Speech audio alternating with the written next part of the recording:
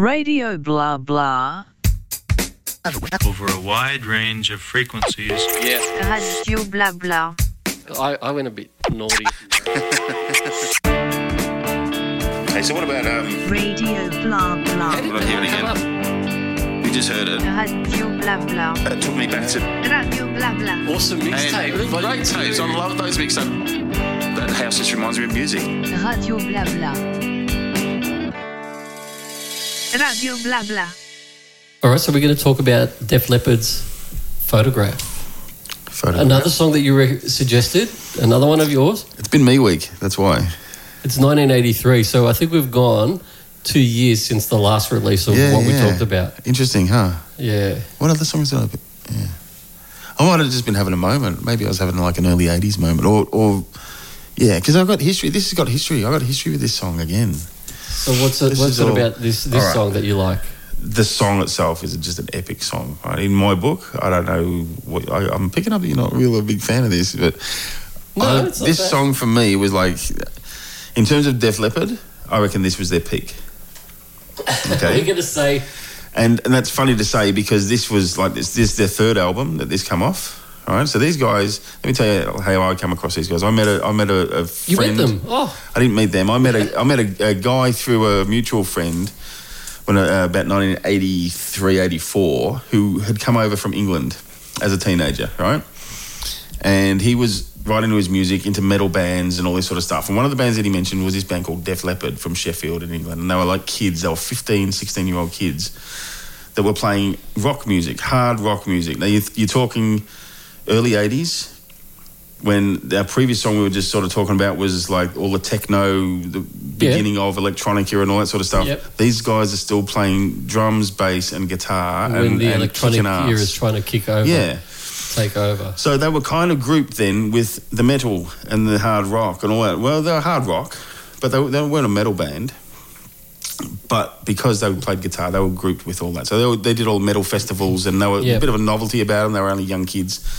They had 2 albums that come out, High and Dry and On Through the Night, which are from memory I've heard them and they're really good basic rock, guitar rock songs.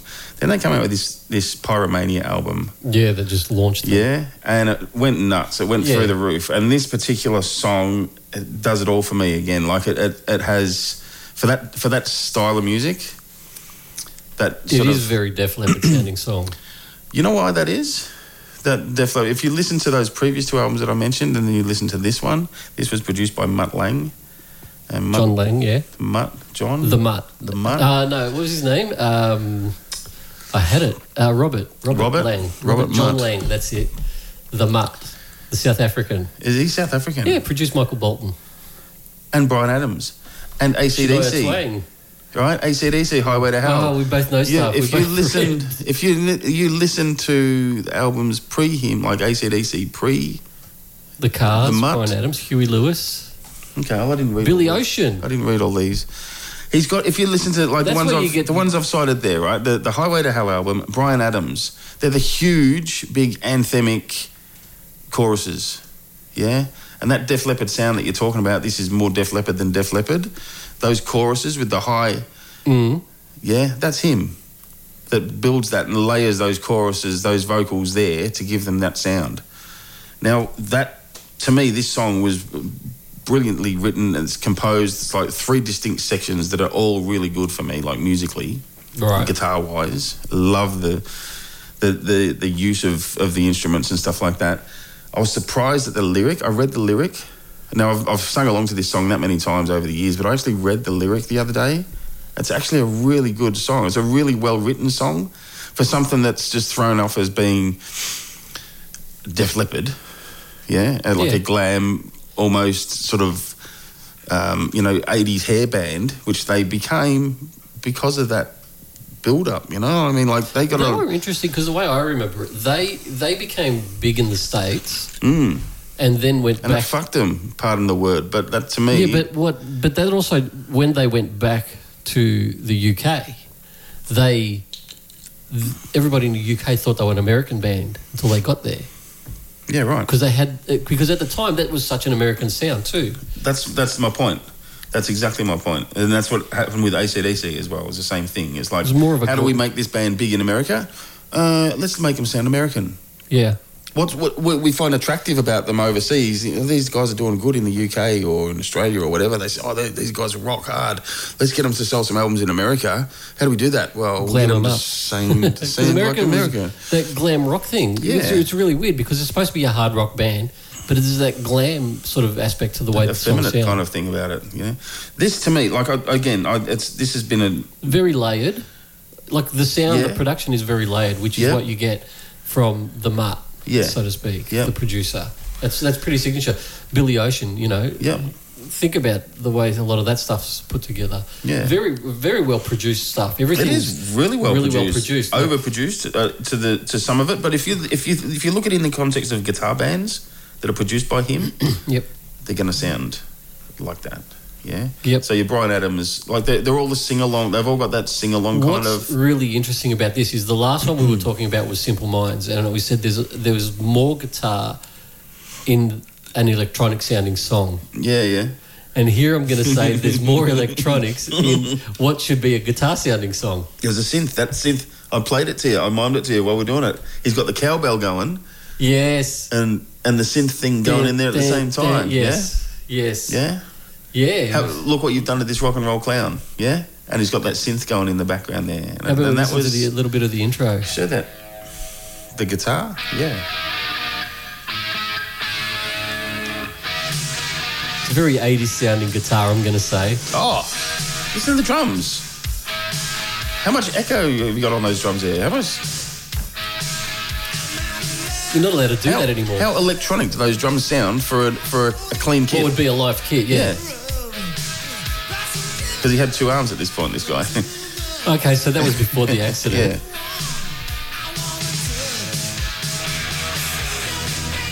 That there just makes it for me, right? That fills that whole...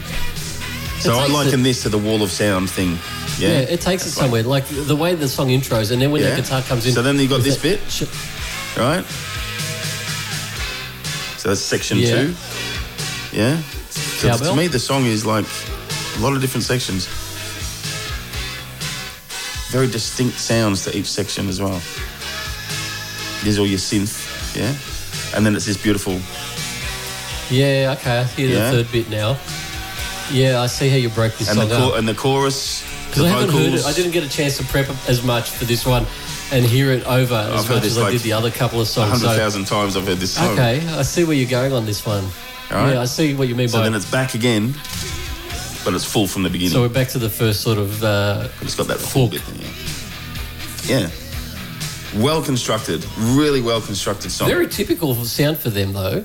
Like it's very, we're talking. I think the themes become more Band X than Band X itself. But yeah, it's very distinctive Def Leppard sound. It is. It's what it is they now, became identified with. Yes, it is the sound that became their signature. Yeah. What happened after this defined their sound, and you're right. This is the beginning. This is like, hang on, there's some potential here to make. So was it the album, or was it this song in particular? What that sounded like this? That would be an interesting. The other one, Rock of Ages, was the other big hit off this album. Yep. The rest of the album is a good album. There's some good songs on it. Some really good songs. Yeah, they had some cracking stuff back in the day. After this was their major breakthrough, and that's when, and again, you've seen any docos on this, is where Joe Elliott, the singer's talking about how he just couldn't get the song to sound right in Love Hurts. Is it? Yeah. I know which song you mean. I can't remember the song. The big ballad thing they had. Yeah. Oh. And he changed. He did this little tweak to his voice at the end of every line to make it sound a bit more something or whatever it did, and that sold the song, and that became his signature sort of thing. And it's like, you've just lost me. You've lost what you were doing as playing rock music, and writing good lyrics. This is a good lyric to let's get. Yeah, let's get rocked. Yeah. Let's just sell out to America. Let's become American. Cliche. Shit. Cliche, yeah. And make squillions of dollars over it. They've done very well out of it, no doubt. Very well produced. The way I listen to stuff, it's about how things are produced, and and like you say, there's things that I like and I don't like, and all of that. What I do like is the over reverb drums. Right. More cowbell. No, but just reverb. One of the things that I get accused of is putting too much reverb on drums, and it's like I wonder where that comes from. And I hear that, it's like, yeah, I grew up in that era. That's I grew up hearing this. That's the drums I know. And mixing on headphones a lot of the time too doesn't help. That's the irony of this. That's the whole thing that that sort of hit me the other day about this, is that those drum sounds. After he did lose an arm, after the proceeds of this, one of the Porsches he bought with the proceeds of this album, he goes and runs it off the road and loses an arm and all that sort of shit, and the band stops everything to redesign a drum kit that he can still play with one arm. And that drum kit sounds like the drums we just heard on this song. They say, I remember seeing an interview and they were like, he became a better drummer after because it restricted him. Well, I guess, but there's a lot of triggers and stuff, but it also becomes more of an electronic kit. Is what I'm saying. So those over reverb sort of sounds that you're getting. It stopped him from doing excessive poncing around on stage, let's say. Yeah. Look, I'm a drummer and I can do this, and overfill. Drumstick twirls. Yeah, and stuff. It's like, now you've got to focus on drumming again. Yeah. And I hate to think that was they got more popular or more fame out of the side stories of the band. I don't think they did. The way I remember it at the time, I don't think they got more fame. I think it was a bit gimmicky. It was a high selling point for them. That's the guy, that's the band that has the drummer that's got the one arm. Yeah, it's funny because I don't remember seeing it that way. Yeah, at the time, maybe I just didn't lock in on that side of the story. I think I was too busy enjoying the music. Let's say. What was the album that came out after this? This was Pyromania, and after this they did the big album, the biggest album. A quick look. I should know this. Do your research, mate. Do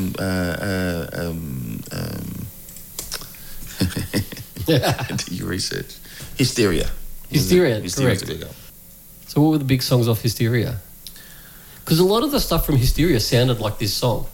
For sure, but for me, a step up from this song. Where it was a bit more, it was like, okay, let's crank it up a little even more. Yep. If that's at all possible. So they sound even more Def Leppard than this. This is more Def Leppard. Grab a track off Hysteria just to compare, and I'll tell you, I reckon you'll. And also have a listen to other songs off the Pyromania album, and you'll see that they're not all produced like that. Some of them are obviously, but not all. There's some other good songs on there. But Hysteria to me was more.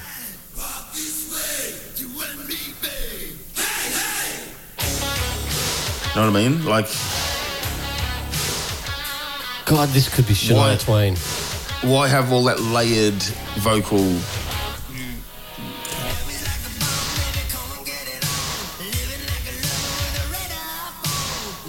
Very commercial. Where's the guitar? For a guitar band, there's no guitar yet. Yeah? Because you save it. Sometimes, like we were saying earlier, off mic. No. There's a difference. It's the notes I don't play. Do not even compare this to anything. Do not even say the guy's name. Keith. Keith. Don't talk about Keith. You cannot talk about Keith while you got Def Leppard playing. Oh, you're talking about a different Keith. Yeah. No.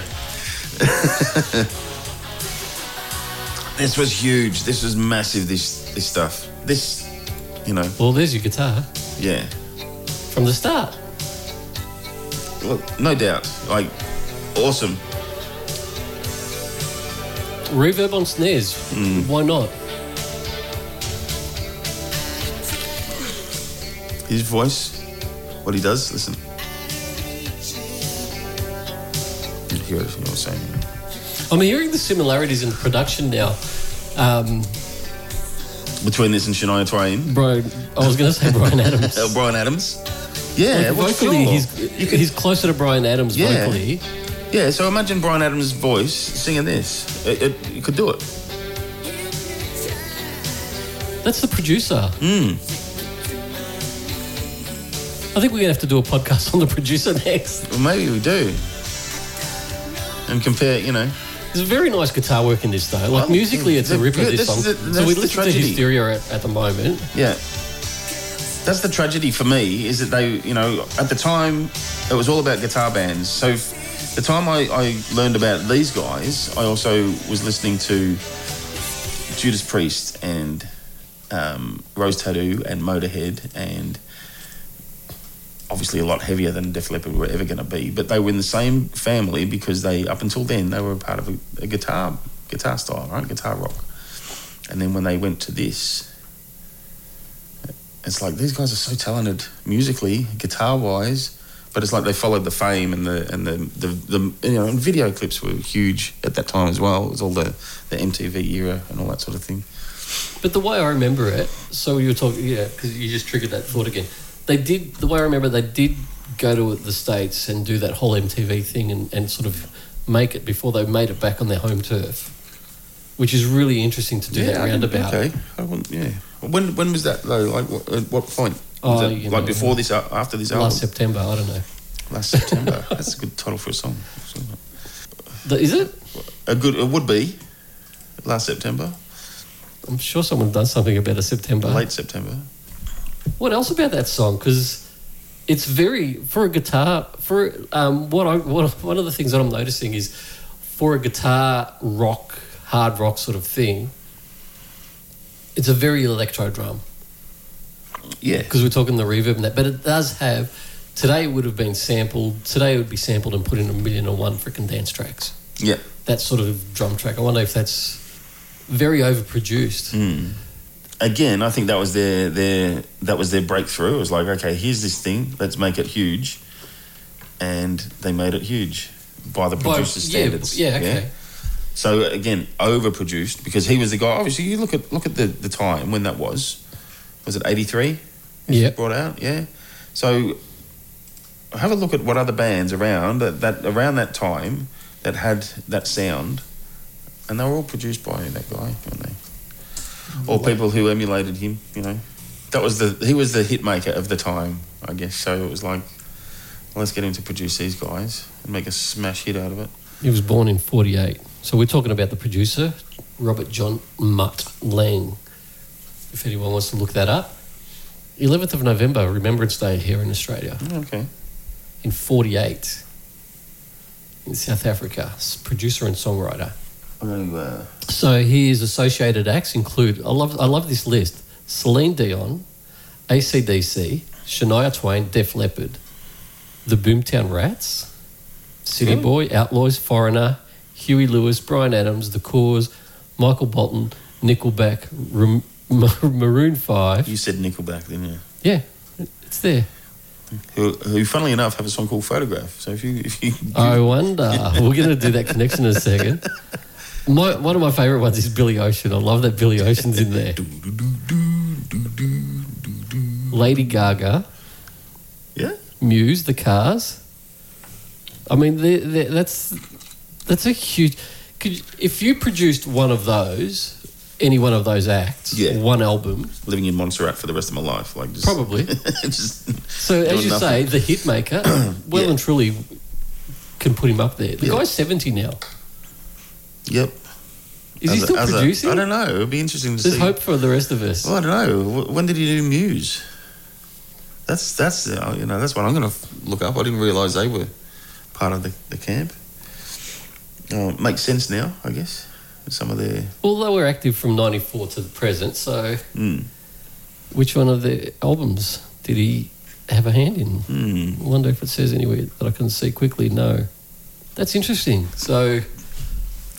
Excuse me. And it is interesting, like, rattling off that list of names or acts. Yep. I can see very similarities. Very diverse. It's funny because there's a few things, and I could hear a few things in a couple of those songs that we played that give me a link to one of the other artists. So that's okay. That's some basic similarities. But vocally, you know, Bryan Adams could be in a similar sort of, I don't know. Range. If you look at it, like there's probably Can we call it AC/DC, Bryan Adams, Def Leppard. What was the other one you mentioned? There was another guitar or Nickelback in there, I guess, in amongst all that. But a lot of the others are single, you know, Celine Dion, Lady Gaga, but Michael because it's Bolton. such a big... But it makes sense too, because they're very big sounds. It's almost like they're trying to reproduce, this is what it sounds like in a freaking stadium. Yeah. You know, if we put mics up in a stadium and the band played, this is what the drums sound like, right? Like. So they're trying to give that massive sound, that massive anthemic, you know, let's fill the air with sound. Yeah. And people like Celine Dion who are going to just belt out big ballads, Michael Bolton, you know, they're going to want. They need a lot of film behind it. A massive sort of production behind it as well. Interesting guy. Interesting that as soon as you see that name, it clicks. It's like, yes. I've got to admit, I don't know. As somebody who's like looked at producers and engineers and stuff, I should know more about that guy, but I don't. Same, and I know what it sounds like. Yeah. What he's done to bands. I have the same problem with Highway to Hell album for this as well, right? Awesome songs, like really great songs. It's when AC/DC was kind of like... Probably at their peak? Yeah. But it has that layered choruses in the background, which was not what AC/DC was about. It has that polished... Not really. They were more pub sound. They were more that Aussie rock pub sound. And that's what got them off the street. Yeah. That was what attracted them in the first place. That's what was attractive about him. You know, and not putting him down, not dissing what he does. No, like I said, just saying it's interesting. We're talking about a song, and now that's piqued interest in the producer for both of us. It's the style. It's because of the style of the song. There's going to be some late nights I'm going to go down that rabbit hole now. No, for sure. I think that's interesting though, because maybe that has taken us from what I've wondered or said as being like a great song, one of my favourite songs. Right. That is now being compared to... Or as some of your not favourite songs. Well, it's drawn me to that whole argument is like, you spoilt this band. Even though this song, to me, I love this song and I love the sound of it and I love the way it was written and put together and everything, it broke the band for me. Because from then on, everything they became bigger and bigger and bigger and more reverb. There's not enough reverb on this. Pour some more on. That's what happened. There's not enough sales. There's not enough... Put another Union Jack t-shirt on this guy because, you know, it looks... There's a bit of there's a spare space there. Put another Union Jack. Yeah, you know, and then they become. And you blame that on all those Union Jack guitars now, don't you? Yeah, it all becomes a bit Spinal Tap-ish after that. It's 11. It's true. But this one goes to 11. Yeah, it all becomes a bit over the top. I started bashing America then. I shouldn't do that. Well, they do screw up. Aussie bands have gone there, and the American sound has wrecked what they've done when they were here. Yeah, of course. Because it becomes... Of course. Because everyone's like producing for what they think the American market wants. And there's a whole argument about that. Yes. There's a really good documentary we were talking about, Silverchair earlier, where Daniel Johns is getting all these record executives coming in or whatever, who were, A&R people from the record company. He's going... Oh, we can just try it that way. He's like, no, because if I try it that way, you're going to tell me you like it. And I don't want to do that. And the minute I cave to you, you're going to say, see, we told you it was okay, leave it. Yeah. You're going to get your way. So if I give... if I give you what you want... yeah, you're going to fucking take it. And it's yours. Like, and I'm not going to get what I want as the artist who's doing all the hard work. Yeah. Because all these people come in and they know better. And which is why he probably walked away from it. It's like everybody else has got an idea about it. And so do we, because look at us. We're here talking about songs with our ideas. One of the things about it started off as being, a great song, and it's taken us down a road that is like what kills music, what kills bands. Songs like this. Was it? But what was it that killed it though? Was it the overproduced? Was it the underproduced? No, I think it's what come after this is what killed them for me personally. Made them huge stars around the world. But it's pretty typical for acts to sort of like do something and they're like, how do we top that? It's like, well, how about you don't? Yeah. How about you just do something original for its own sake? And look, I'm notorious for going like anti-commercialism, anti-popularity. If something's popular, I don't like it. I've been accused of. I accuse myself of that at times. I have there's albums I didn't appreciate until 20 years after they were a massive hit. Yeah. And it's like, why do you like that now? It's like, because nobody else is listening to it. That's right. Yeah. And I have to admit that to myself. NXS came out with some really good stuff, but at the time, I hated them. I wanted to bash them because it was just not what I was in, you know, I didn't like it and it was popular. And, I guess someone's going to get bashed right now.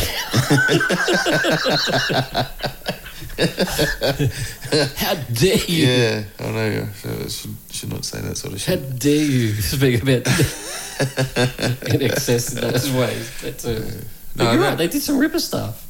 They did some absolute great stuff. In retrospect now, yeah, for sure. Yeah. Now I can sit back in, you know, my 50-odd years and enjoy look, it and look for back. what it was. Yeah, because no one else Isn't is it funny? You hear things now, like, and it's funny because you're listening to this, 25 years later, let's say, roughly. More? Shit, yeah. Hang on. This is 83, sorry. Yeah. I read it like it wasn't... dun, dun, dun. No beer involved. But you listen to it with a different sensibility later. Oh, for sure. You know, there's stuff that I absolutely couldn't freaking listen to in its day. Mm. But I hear it now and go, that's actually really good. Yeah. Well produced, well written, well crafted song, well performed and well recorded and all of that. Yeah. It deserves recognition, yeah. It deserved what it got. Yeah. And it sucks that you sort of missed that train, but, you know, that's just... You know, I didn't always like broccoli when I was a kid either. So. Yeah, well, true. It comes back around as long as you appreciate it. And I think what we're doing and what we do best is talk about, you know.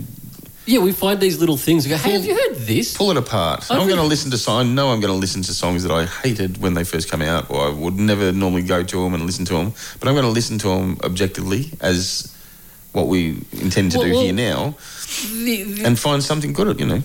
A really good example I've got for me was Peter Gabriel's Sledgehammer. And this is the last week.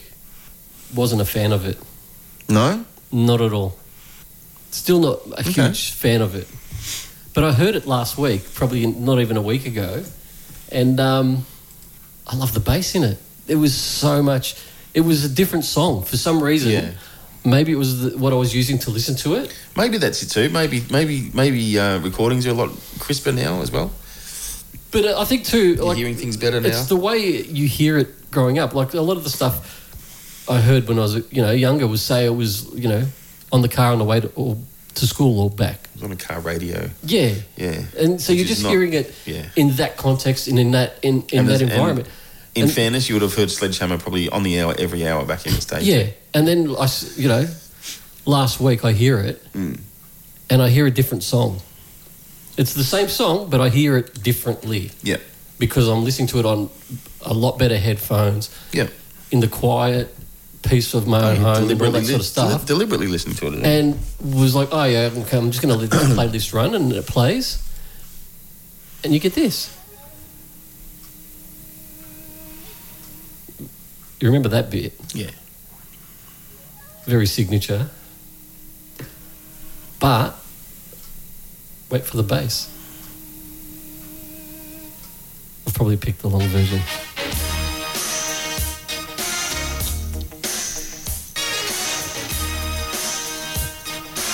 There's this bass run that comes up somewhere that just blew me away.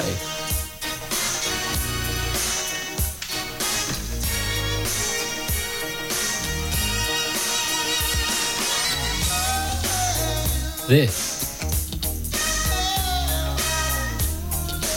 Very funky sounding bass. So we've gone, sorry to jump for another song, but... Yeah. You're listening to different things. But it's also that little pluck on the guitar as well that I don't remember hearing. Yeah. I was a fan. Like, I would have to say I'm a big Peter Gabriel fan. To me, I think maybe he was a little bit too avant-garde at the time, and probably still. Yeah. But it's funny, like you hear stuff that I really like too. So, and I don't really hate the song. I think it was probably overbeaten at the time. It was that, and it's another one of those songs that as soon as you hear it, you see the visual. Yeah. You're seeing the film clip. You're seeing him in the head on the turkey or the chickens. You know what I mean? That was because they were awesome film clips. Very MTV. So we're talking about MTV with... So it's that same sort of era again where it was just rammed down your throat. Def Leppard and MTV. And this was very much driven for the MTV thing too. Yeah, for sure. But again, like, I love him for the production that goes into his work. He's awesome in lots of different, he's got a lot of really good songs in my book. So, but again, we've sort of left That's okay. The main topic. We can branch off a little bit. So we'll probably wrap that one up on Photograph by Def Leppard, 1983, by Robert John the Mutt Lang. A good year. And a big thank you goes out to my late friend, Andrew Pommy Mason, for introducing me to Def Leppard in the first place. I still remember the corner of Bent Street and Plenty Road where I met him, so, yeah. Rest in peace, buddy. Wow.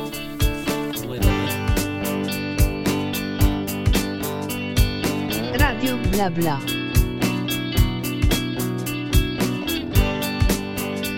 Radio Blabla. You just heard it. You want to hear it again? Yeah. I don't know.